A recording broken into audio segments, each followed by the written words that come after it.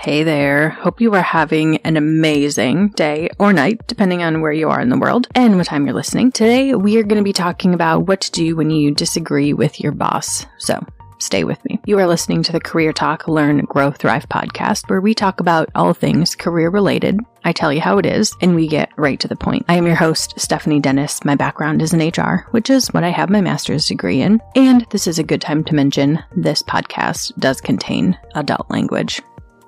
All right, jumping in. Disagreements aren't always a bad thing. Let's be honest. Oftentimes disagreements can help us really innovate and grow and make shit better. But like everything, sometimes egos can get in the way and make disagreements tricky. So let's talk about some things to keep in mind if we're disagreeing with your boss.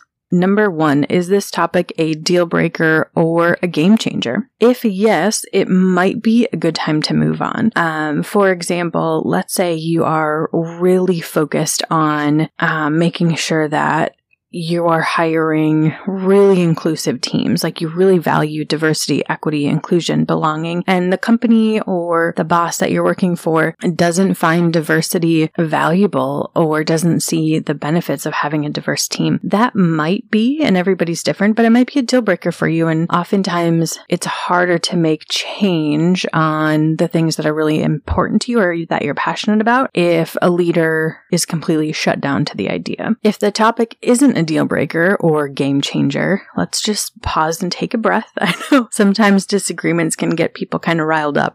So just take a deep breath. Number 2, context is key. So you may have an idea or a reason you did something or a certain way of going about a problem, but if you haven't shared the context around that, it might be hard for someone else to understand your viewpoint. I know oftentimes, like, especially working on projects, right? It's like, hey, we started working on this project. Here's the things we've done. Let us know your thoughts, right? And then people will be like, oh yeah, well, I think this is great, except maybe change this, or I'm not clear why we did it that way. And you're like, oh gosh, thanks for so much for asking. Here's why we did it that way. Here's the factors that played into that decision. And I always like throw out, that said, I'm not married to it, or that said, if we feel strongly, we definitely can look at changing it. But oftentimes simply just explaining why you're doing things the way you're doing, and then the factors that you considered in order to get to the decision that you made usually is enough for people to be like, okay, that makes sense. But we also have to be humble enough to know maybe it doesn't make sense and maybe we do need to make some changes, and that's okay.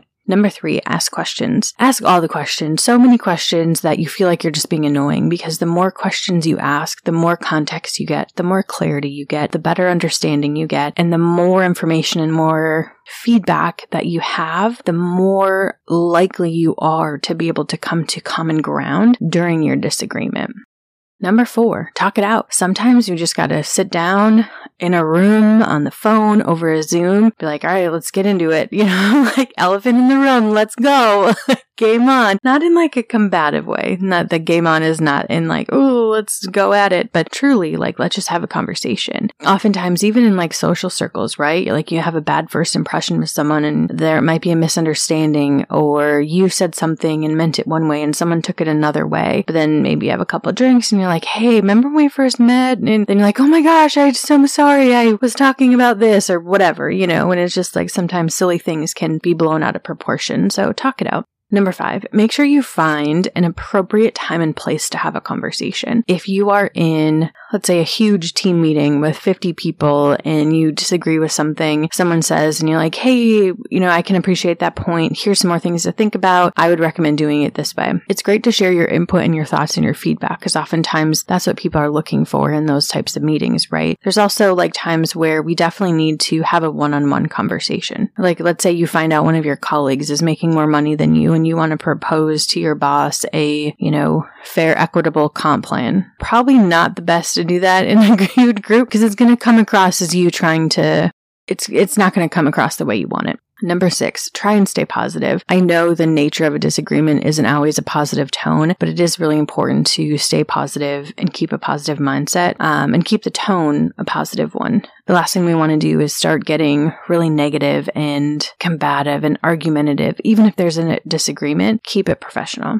Number 7, make a pros cons list. If you listen to this podcast, you already know I love me lists, right? I love a good list. And sometimes we really do need to exercise our critical thinking skills and make a pros cons list for both sides, right? Like, let's say you believe one approach is the best way and your boss agrees another approach is the best way. Sit down, think about it from their perspective, make that pros cons list. Even before you have a conversation, sometimes that's helpful because then you can put yourself in their shoes and how they're about to see things and talk to each different point, right?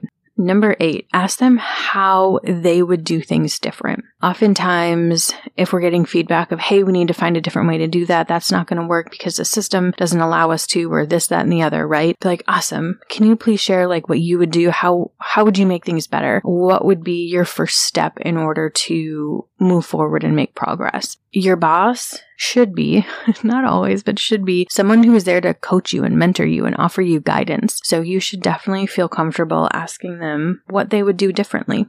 Number 9, accept that it might not turn out your way. We can voice our opinions, we can ask questions, we can get context, we can gain clarity, we can write a pros cons list, we can advocate for our idea, and yet still sometimes we're gonna have to take the L. And that's okay, because part of working on a team and for someone else is we're not the final decision makers, and we as a team member factor in other people's opinions, but still need to understand sometimes there are ultimately better decisions, or maybe your boss is going to make a bad, wrong decision and you still have to accept that too.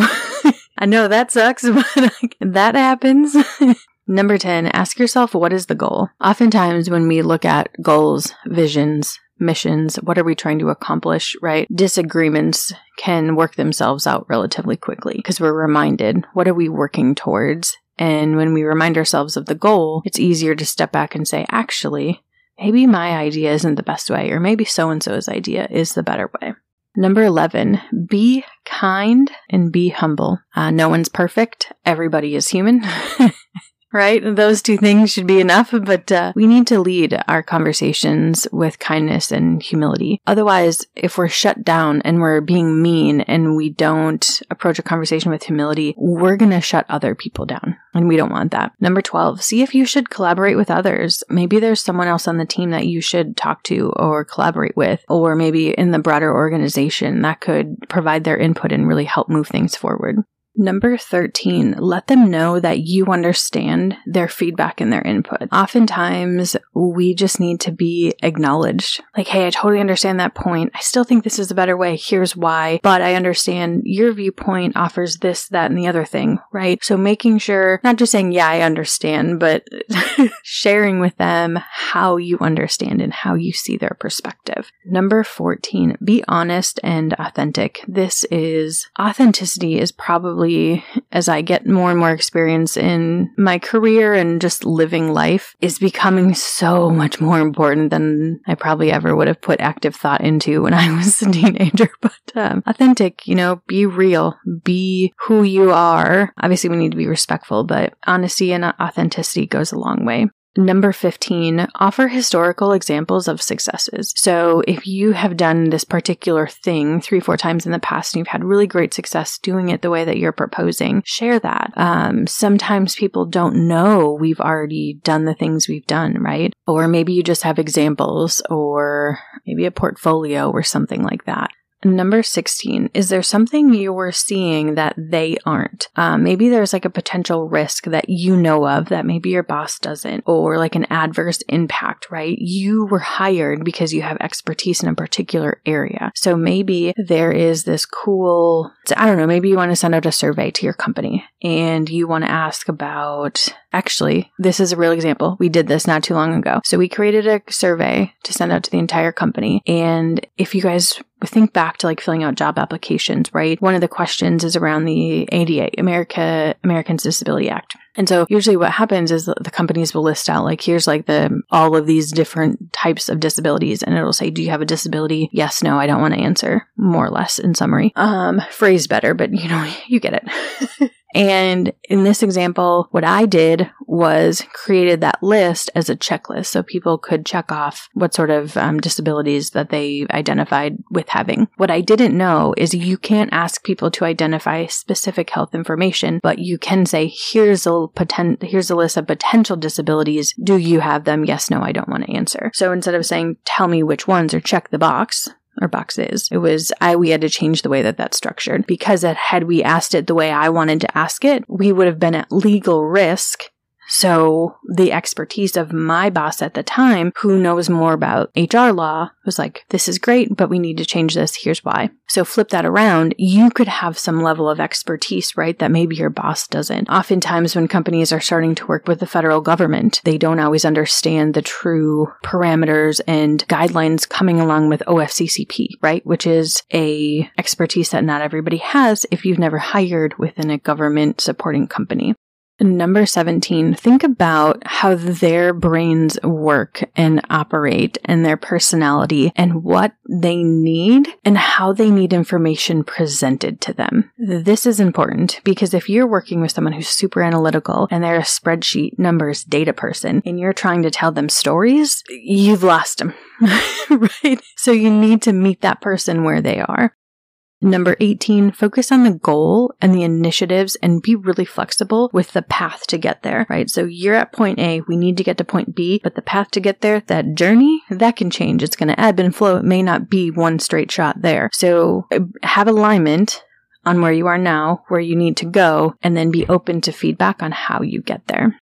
Number 19, let your passion show. Don't be stubborn, but let your passion show. Let your inner fire for something that excites you show through. When we're passionate about something, people are more often more willing to work with us and help come to common ground. And number 20, make sure you're disagreeing for the right reasons. You're not disagreeing because you just want to start an argument or you don't like your boss or you want to prove them wrong, but you're disagreeing because you truly believe that your input or your thought or your strategy really is the best for the company and the project. Number 21, ask yourself if you can trust them.